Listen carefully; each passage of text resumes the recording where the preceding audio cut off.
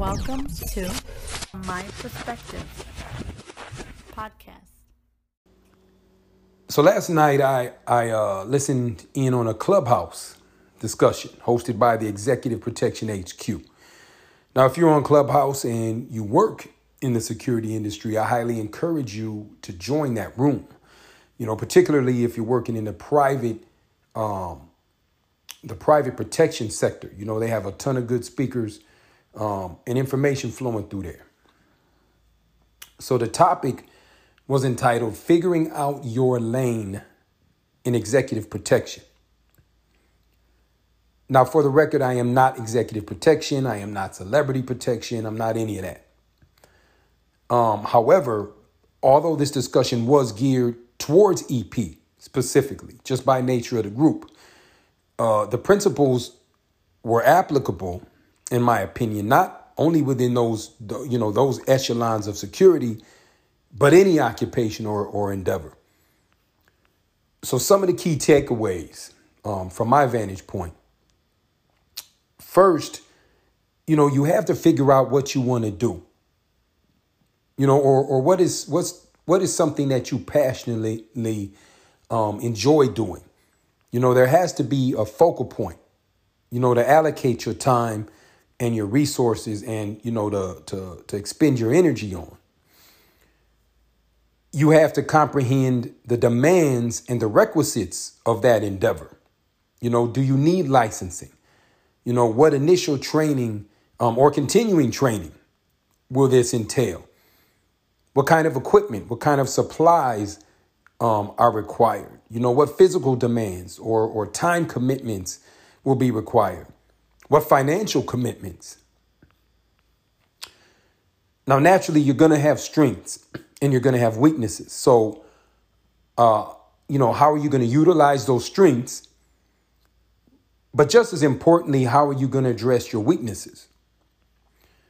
And of course, you got to be willing to put in the work, gain that experience, establish contacts, build a solid reputation.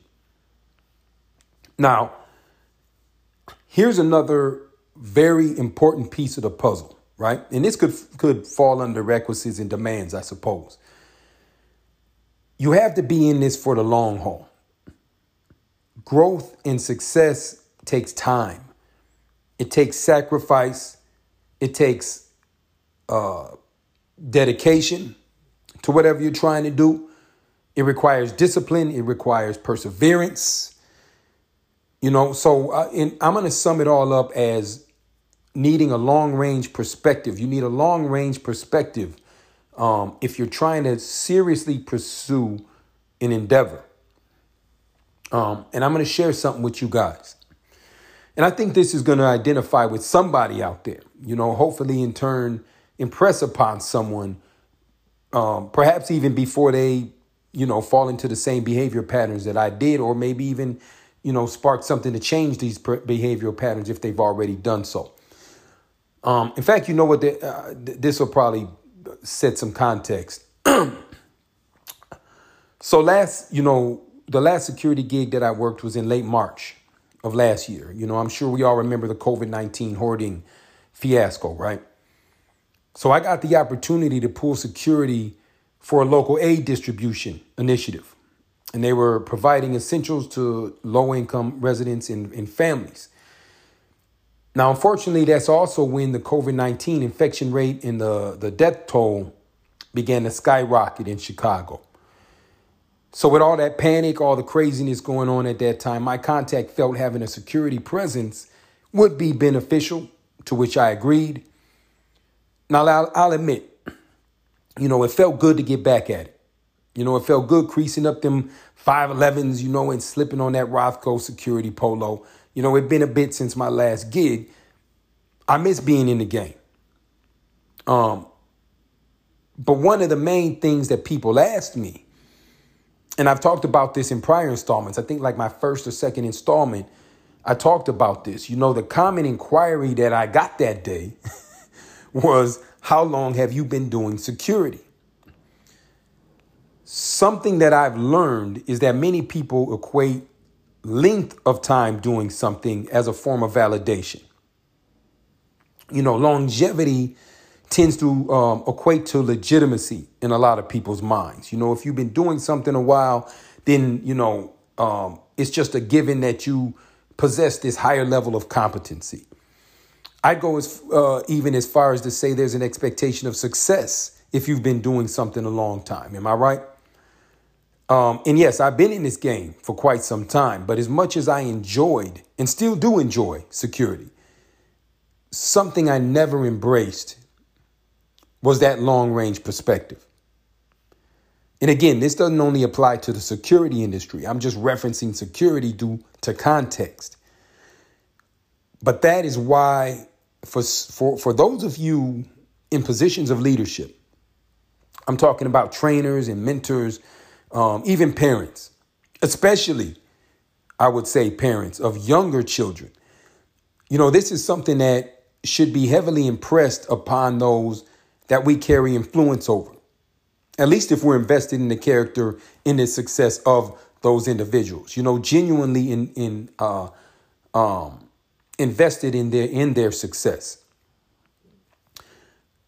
If you talk to a lot of bouncers, right, or even a lot of doormen, I think very few conceptualize their roles as being a pathway to climbing the security industry ladder.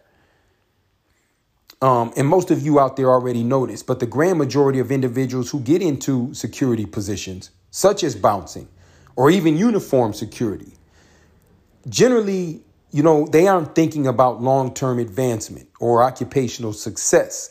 Of course, some do, right? Go get it. But I'm talking collectively. I'm talking about the average security guard.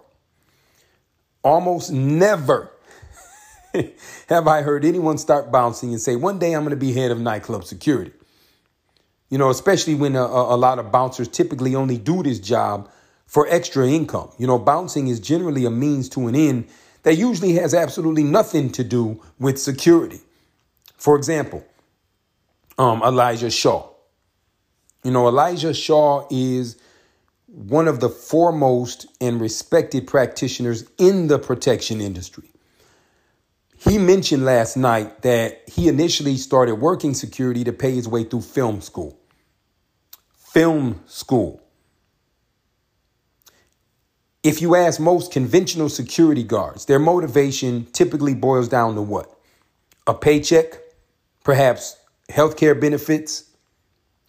But how many are viewing that job or the security industry in general from a long-term perspective, a long-range perspective? And this applies to all areas of life. Hell, I wish somebody would have impressed this upon me when I was young, or even as a young adult coming up, rather than me being left to my own devices, experiencing life through trial and error, mostly errors. And this includes my tenure working security, because Lord knows I made a whole lot of bad decisions in my personal life. And some of those decisions serve to erect roadblocks and barriers for me in the security industry. Yet also the dysfunction within my personal life at times spilled over into security at times. And trust me, I've left some sour tastes in mouths and a number of burned security bridges in my wake. One of the panel speakers, Ben Alozier, and I'm probably butchering his name, but I think that's how you say it. So I'll just leave it at Ben. But he said the implications of not choosing your lane is very high. And I'll repeat that. The implications of not choosing your lane is very, very high.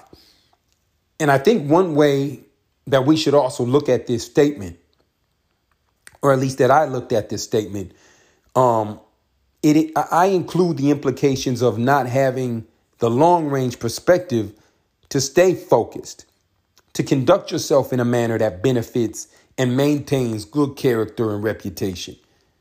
That's why I tell individuals who have that clean slate and have these opportunities in front of them, don't fuck up.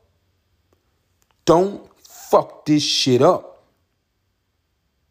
Yes, I have been fortunate to have had venues who were confident enough to let me work for them. Private security contractors who were willing to bring me in on gigs.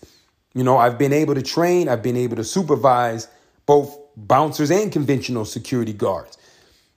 And this isn't a toot my fucking horn session. You know, I say all that because where would I be now had I been impressed upon, had I possessed that long-term perspective, had I understood what figuring out my lane meant way back when?